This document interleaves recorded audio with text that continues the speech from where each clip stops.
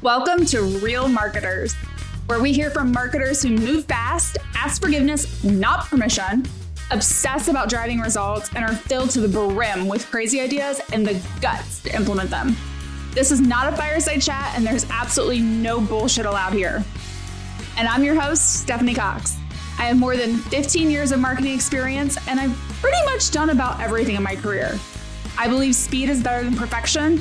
I use the Oxford comma. I love Coca-Cola, have exceptionally high standards, and surround myself with people who get shit done. On this show, my guests and I will push boundaries, share the real truths about marketing, and empower you to become a real marketer. Netflix. If you're anything like me, you've spent way too many hours binge watching various shows on Netflix than you would honestly care to admit. And we've all done it. But what most of us don't realize is that every single time we spend countless hours consuming Netflix, we're actively choosing to consume that type of content versus reading a book, educating ourselves about our industry, etc. This means as marketers, our primary competition for our consumers' attention are things like Netflix, TikTok, Instagram. And I don't know about you, but I sure as hell don't have the type of budget that Netflix does. Yet here I am competing with them for someone to pay attention to my content. That's why we really need to think differently about the content we create, how we share it, and so much more. And that's exactly what I'm talking about with today's guest. Joanne Martin is the VP of Marketing at SearchSpring. She has more than 10 years of experience and previously held marketing roles at Hanzo, Provenera, Facile Studios, and more. We're talking about what it's like to be a marketing leader during multiple acquisitions, how you should think about content marketing, how fast you should act when you take on a new job, and so much more.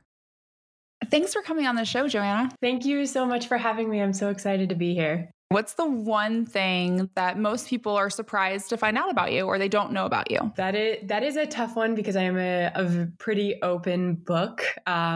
One thing that most people in my professional world don't know about me is I grew up homeschooled. So I was homeschooled my entire school career, aside from 1 year where I went to high school to play sports. But most people are pretty shocked to find that out.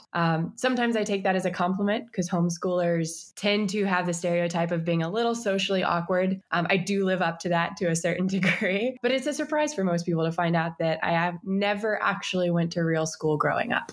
Yeah, I wouldn't have guessed that having known you either. Did you find when you went to college that was like a different transition for you because you hadn't been around like a traditional school model before? No, it was, part of my college I did virtually. So I just carried on the awkward introvert theme through most of my school.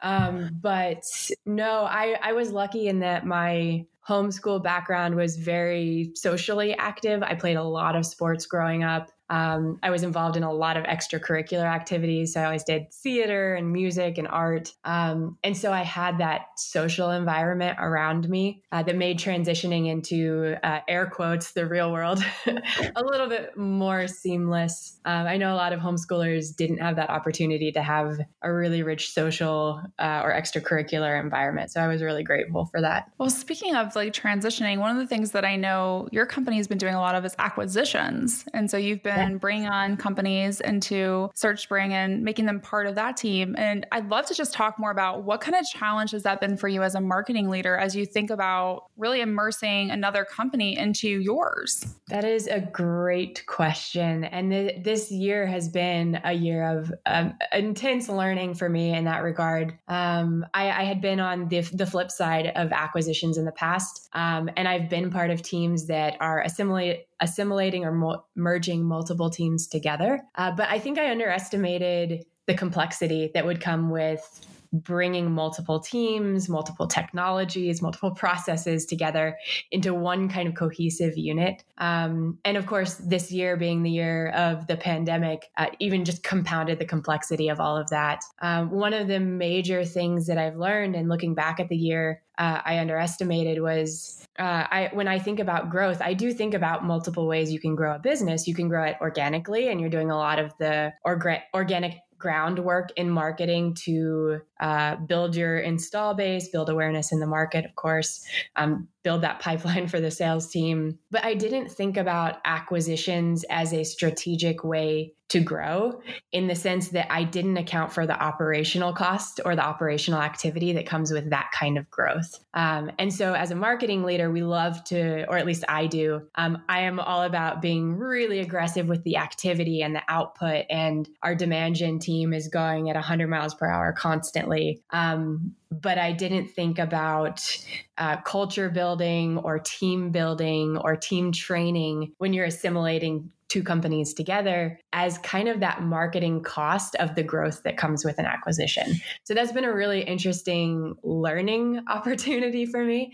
There are a lot of things I would have done differently. There are a lot of things I would have doubled down on differently. But we do have really aggressive growth goals going forward. And we still are looking at more acquisition as a way to continue that growth trend. So hopefully I'll get to take a lot of the things I learned this year and continue implementing it next year in the future. So let's maybe start with, you mentioned your demand gen team is always moving fast.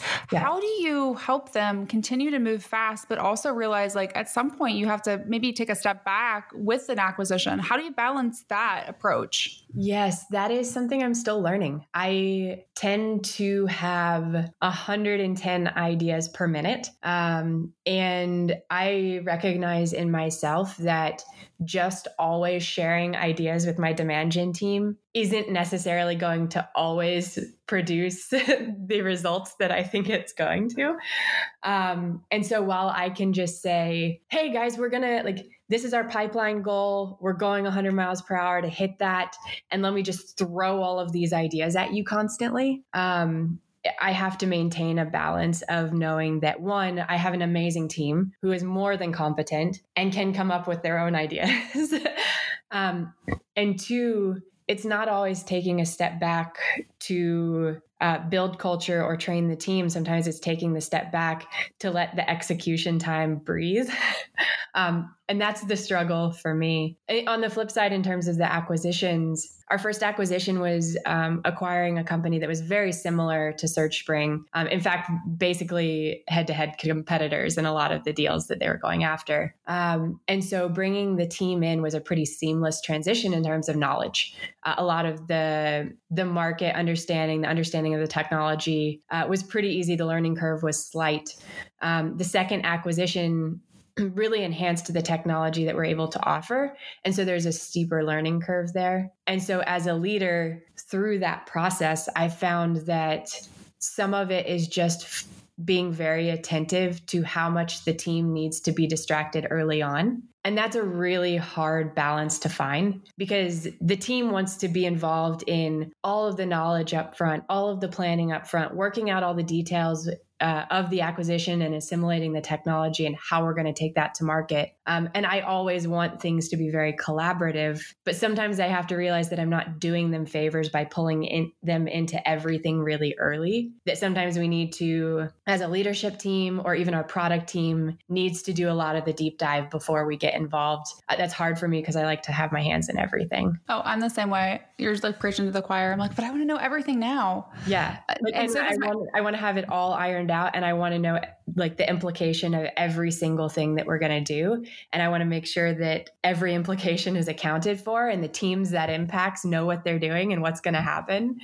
And that is just not how the SaaS world works. You kind of have to go on 40% of all of the information and just run with it and test and see how things work. Yeah, that's why I call myself like a recovering perfectionist, because I used to be so focused on it. And now I'm just kind of like, good enough. And this idea of like testing and trusting your gut and making decisions on a little information is really what marketing, and I think SaaS especially, is all about. And it's so hard. And I think the flip side of it being hard is I probably much like you, it seems, I like trying new things constantly. And I forget that trying things requires iteration on the back end of that.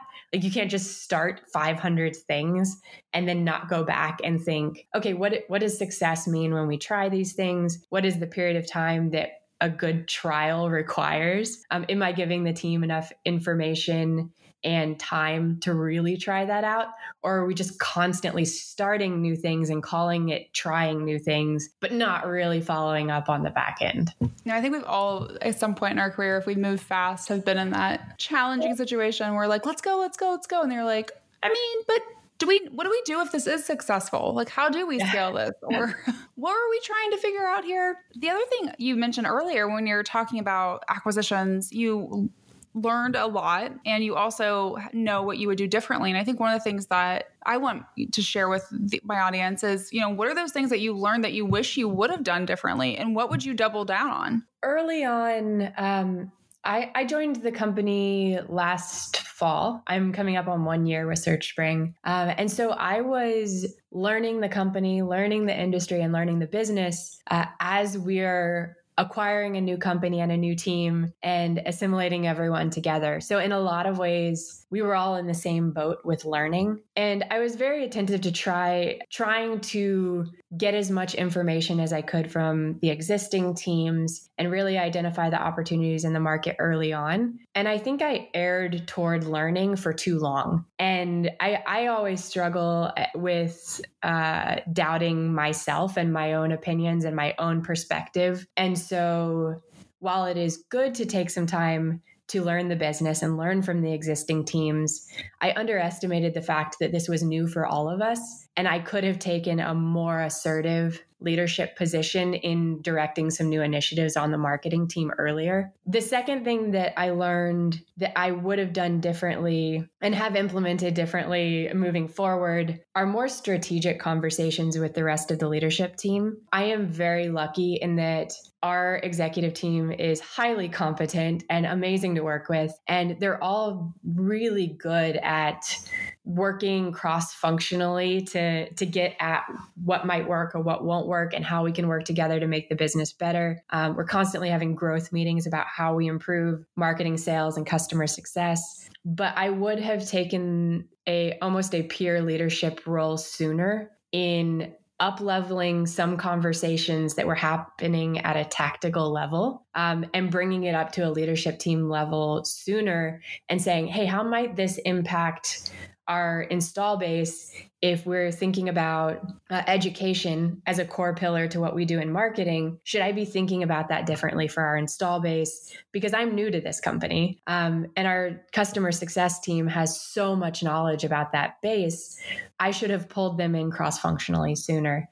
We're much better at that now, having worked together for a lot longer and understanding the business more. But I have to remind myself to go back to those things that I learned and not make the same mistake again, to just move as fast as I can without looping the right people in at the right time. One of the things that you just mentioned was talking about, you wish you would have maybe taken more action sooner when you joined the team, but there's a lot of things going on. What do you think, or what would be your recommendation for how long a marketing leader that comes into a new organization should wait before they start implementing change? Yeah, I think it can depend on the organization and the existing people in the organization. So I will speak from my experience, and that experience being very unique in terms of me being new to the company while also merging two teams. So having other people in the marketing team who are very new to the company. I think it's always good to come in with an understanding that you want to take at least 90 days to understand the business and to really understand what the current team is doing. I had a significant team already in place. So I wasn't coming in and trying to build a marketing team from scratch.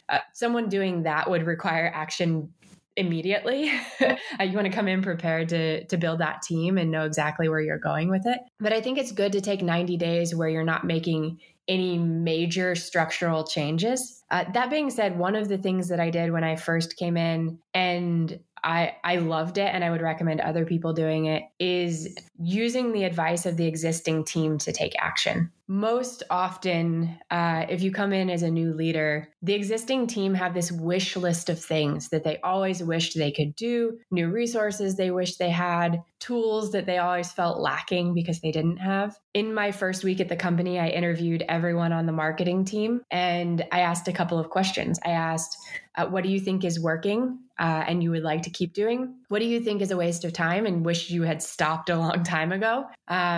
And what do you feel that you need? And that gave me a list of things that I could put into place very quickly. One, because that team already knows what they need. Like there may be big organizational changes that need to happen over time, or changes in how you're looking at investing in marketing that happen over time. But there are some really quick wins you can get if you just ask your team what they need. And some of those were things as small as like, we're sharing an Adobe Creative Cloud license and it's been a pain in the ass for a long time. And no one ever thought to ask for another license. And it probably cost us like 4 hours a week. That's a very small change, but it's a change that speaks a lot to the pain that your team is feeling. And you just get really quick efficiency wins in that way. Another example was the graphic designer asked for a Pantone book and a new printer because the printer was terrible and they had a hard time matching our very unique indigo brand color when we were printing swag. And that was a really quick win. It's not going to move the pipeline needle drastically, but it's going to be a morale boost for the team and it's going to solve some of that friction that they feel and kind of give them a renewed boost. You asked specifically how long a leader should wait before implementing new initiatives. I don't think there's a set period of time. One of the things that I wished I had done sooner was bring on a writer specifically for SEO. That was something that I waited too long to do. And it's almost like the old proverb of like, what's the best time to plant a tree 20 years ago? What's the second best time now? SEO is very similar to that, where I wished we would have just immediately brought on a resource, but done it with the buy-in of the team as opposed to waiting too long to get that started. And I think that's something that wouldn't have disrupted the team. It would have actually given them or freed up the time for them to focus on other things we needed to focus on. It's interesting that you bring up SEO. So many marketers I talk to, especially in leadership roles at B2B SaaS companies, tend to fall on one of two sides of the fence. Either we hire an agency to do all of our SEO or we bring it in-house. And I feel like I find more people hiring an agency. Why did you feel so strongly that it was a good in-house need? And what's been your experience with that? So a lot of my background is in content marketing. So I'm biased toward that naturally. It's something because of how I came up in my career, I have experienced the value of firsthand. In terms of whether you contract it or contract an agency or bring it in-house, I don't think there's a right way to do it. We have an amazing content marketer on our team and a digital marketer, and together they make an amazing pair in terms of our content marketing strategy and our SEO strategy. And I would recommend anyone bring it in-house. One, if you're contracting an agency, you're most often paying an FTE equivalent amount to an agency for the same work. There are some benefits. I am not anti-agency. I actually love working with agencies on certain things. But I don't think you can understate the value of that writer really understanding the business, really understanding your customers, and kind of digging in on a daily basis to uncover new strategies and new themes you should be talking about. With an agency, it can very easily turn into deliverables as opposed to having a content marketer who has a task to produce one customer story a month, who's then on the phone with customers, hearing about their needs, about their challenges, and then that sparks new ideas for new content beyond the case study. And so I would always bring content marketing in-house, but we're actually now looking at supplementing it with a freelancer as we build up capacity for a second FTE on that. What would you say, you've talked about your background in content marketing, so what would you say, like, if I'm a marketer, I'm taking on a marketing leadership role for the first time, I've been more of a manager or an individual contributor, what should I be focused on first with my content strategy overall? What would you recommend? I would say first focus on understanding your audience. That sounds like a cop-out answer, but I don't think you can underestimate it. There's a lot of content out there. The number of blogs and articles and podcasts and videos and everything in this whole spectrum of content marketing marketing that it's no longer good enough just to create content. And it's no longer good enough to create content that checks the more tactical, like SEO, strategic messaging boxes. I think you have to create something that really resonates. And by resonates, I don't mean like you put together a checklist that addresses the right tips and tricks, but you see a lot of companies now, and Gong has kind of become the poster child in terms of how they resonate with a sales team in an organization, that they've not only understood their buyer in terms of their needs, but they've also understood their buyer in terms of their personality, their entertainment requirements, their community needs, their need to feel heard and understood. And so for anyone coming in brand new and looking at a content marketing strategy, don't assume that writing a blog checks all the boxes. Like your market may not give a shit about blogs at all. They may not read content. And you have to take the time to understand them in order to know that. They may actually spend all their time on TikTok. And because you had a bias toward content marketing, and to you that means blogs, you might waste all of your time writing what would otherwise be great blogs to an audience that doesn't read. So first step, understand your audience. From there, it will make it much easier to really then focus your content, both format and content, in the right areas. That's a really great point because, when you said TikTok, I'm like, my first reaction would be, well, why would I want to be on TikTok? But if that's where my audience is, like, I need to pay attention to that. I think sometimes marketers, especially as we continue to grow in our careers, we think about, well, what channels am I on? What channels, make the most sense or have I used before? Not where do people want to consume content? It's literally changing. It feels like almost on a daily basis. Yeah. And I think especially in B2B, it can be so easy to mistake your customer as being a business. And I'll tell my team, we have a list of competitors who we come up against in deals. But in terms of our content marketing, our biggest competitor is Netflix.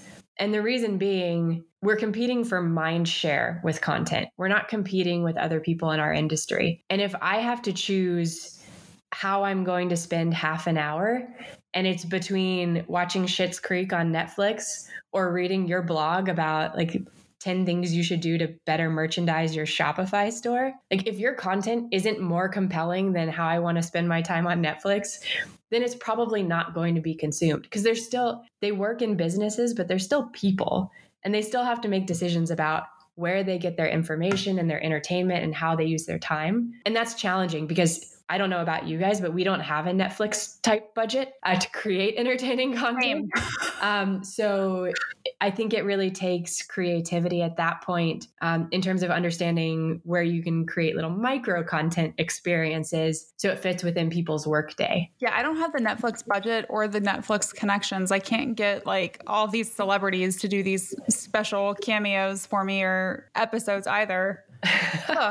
It's interesting that you mentioned that though, because I think part of what every marketer is challenged with that sometimes we forget is how much noise there is, right? You were talking about like content has to be more compelling than Netflix, but really everything needs to be because there's a million messages that I see every day. And why is yours going to stand out? I find so many companies, especially like when you scroll on LinkedIn, how many posts look just kind of the same, right? Yeah. So how do you think about standing out while also being true to your brand? Yeah, for me, it is thinking about a person and finding gaps. So in a marketing strategy, we will always look at, of course, how we're positioning our company, what the landscape looks like, where the gaps and opportunities are, and then we're focused there. But I think that's sometimes lost in translation when it goes from business strategy into content marketing strategy, and it shouldn't be. And one of the things our media producer at SearchSpring did an entire exercise kind of on positioning SearchSpring media. Like what does the market look like? What does the landscape look like? And for the people we want to target, where are the gaps for them? And one of the things that we realized, and I'll give away our secrets. I'm sure other people in our industry are listening to this, so you're welcome. It's free. But there's really no one out there creating content specifically for e-commerce merchandisers. And we're actually launching our podcast in the next couple of weeks and is the first podcast in English focused on e-commerce merchandising. And that's amazing for how many podcasts there are out there right now. But for us, it was saying we could go any number of routes in terms of where we focus on educating our market. But a lot of these routes are really crowded, and a lot of those formats or platforms are really crowded. And so in talking to our customers, in talking to merchandisers in our install base, we hear over and over again that, hey, the marketers on our team, they have conferences every year. They have certifications they can go get. There are Slack channels all over the place where they can connect with each other. There are 10 billion podcasts out there they can listen to and YouTube channels, and there's nothing for merchandisers. And so if you guys made like merchandisers the next marketers, then we're all in on that. And so for us, it was really identifying that gap that we could go after e-commerce teams as a whole, but the merchandisers are the underserved. And so that's where we're focusing our content strategy. Which means that's where you're going to stand out too, because no one else is doing it. Yeah, exactly. And we'll be the first one that everyone can come copy us, and we will still have been first and best, hopefully. So one of the other things I know that we've touched on a little bit is culture and, how you bring those cultures of different companies together during acquisitions. But just overall, how do you think about culture, whether or not it's the culture of your own team, the culture of your company, the culture of merged companies? What's your thought around the importance of culture and the role that marketing plays in that? This is a topic that is so close to me because I don't ever want to work for a company that I don't enjoy working for. And that's a very privileged place to be, I realize. So I'm grateful for the fact that over my career, I have worked with teams of people that I would choose to be around if I didn't get paid to be around them. But I think coming in to leadership in a company, as marketers, we have the unique ability and skill set to create culture, in the sense that culture can be set by the internal communications in a company, the way that we choose to represent ourselves. And if a marketing team isn't willing to really embody the culture in the way that we market, it doesn't make other people feel comfortable with really living the culture internally either. There are always times where you have to consider your market. And maybe if you're in a very conservative market, and let's say you're marketing to auditors, like your culture internally might be a little different than your external marketing, but you still have to align that in some way. For me, the way that I think about building culture is I think first and foremost about setting the tone for the culture in the way that I communicate. And I'm not so egotistical to think that like what I do matters to everyone, but I do realize the responsibility that I have as a leader in that. And if I'm willing to, one, admit my mistakes, that goes a long way on my team in terms of how my team's willing to admit mistakes. At SearchSpring, we actually have a Slack channel that we call the Wall of Failure, and it is open to the whole company. And is where people, when they screw up, they'll go post about it. You're only allowed to post about yourself, so it's not a place to call other people out. But it is such a fun, it's one of my favorite channels because every day, multiple times a day, people are posting silly things they screwed up, and it is almost comedic. It's so relatable. So things as small as like, I set a meeting and forgot to invite everyone else that was supposed to be on a meeting. And you look at that and you're like, oh, I've done that so many times. And then everyone reacts with crazy jiffies and emojis, and it's a lot of fun. And we all celebrate that failure. And then it can go up to like bigger failures about like an engineering mistake that cost the roadmap a couple of weeks. But as a culture and as a team, the fact that we're able to talk about that very visibly, and it's not limited to where you are in the organization. Like leadership is very active in that channel, and I admit things that I do wrong all the time. It then sets the tone. I do that in the same way that I communicate and show my personality very clearly, maybe to a fault. I'm not sure yet, but I like to have fun when I'm working, and I like to joke, and I like to be kind of sarcastic, and I like to make fun of other people, and that's fun for me. And I want to create a culture where people feel like they can do that too. And I think it's even more important as we're remote to be able to do that very visibly in front of other people on the team. So last question for you. What's the one thing you wish all marketers would start doing right now? I wish all marketers would start hiring people who are better than them. It's something that I have to challenge myself to think about. Not necessarily because I think I'm the standard in marketing and therefore like in order to be the best, you have to be better than me. But when I think about building my team, I am constantly thinking about like, how can I find someone who's going to school me in the interview?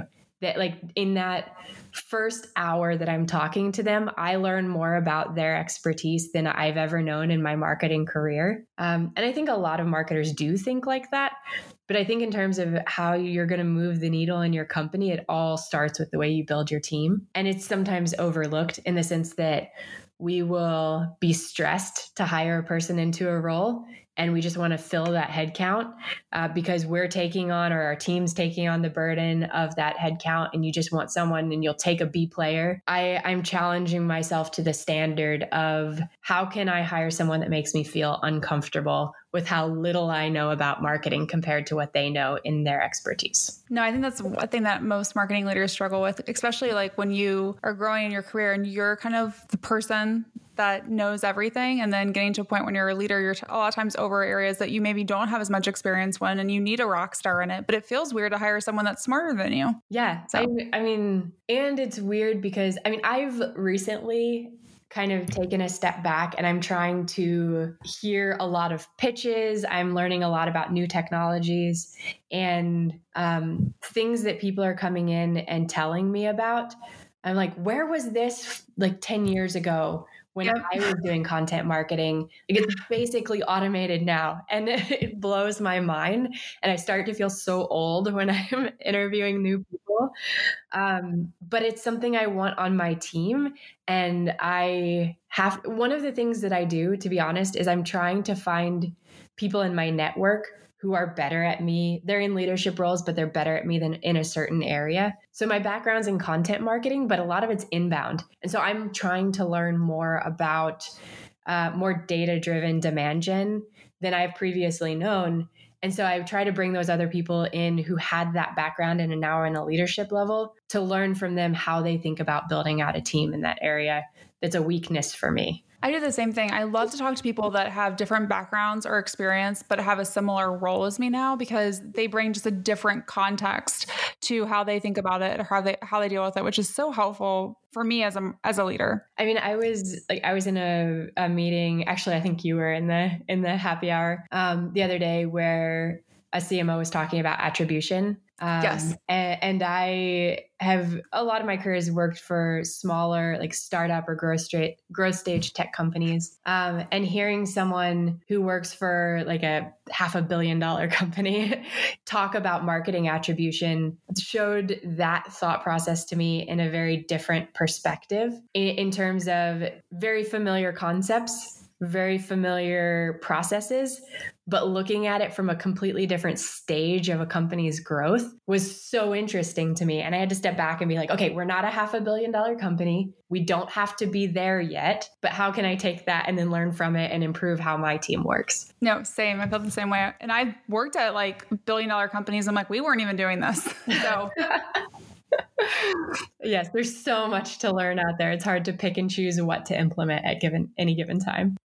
When you think back to your last piece of content that your company has created, can you honestly say that someone would watch or consume that content rather than spend the same amount of time watching Netflix?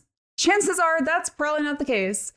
And that's why we really need to take a step back and think about how we can make all aspects of our content strategy more creative and engaging. While we may not have the Netflix budget, and if you do, kudos to you, but the rest of us don't, there are brands out there that are creating killer content without a huge budget that is garnering a ton of attention. And that's my challenge to you. Take some time to reflect on your content strategy and then get out of the box. Get the most creative minds in your company in a room together or virtually, since we all can't be together, and brainstorm a completely outside the box content concept and then create it and launch it and do it fast. See, if you can start to cause people to consume your content over spending time on Netflix, even if it's just 15, 20 minutes, that's going to be a huge win for you. And you're going to start to see these incredible results. And then you need to come on the show and tell everyone about how you did it, because we'd all love to learn. So what are you waiting for? You've been listening to Real Marketers. If you love what you've heard, make sure to subscribe, rate, and review our podcast. And don't forget to tell a friend. All of this marketing goodness shouldn't be kept a secret.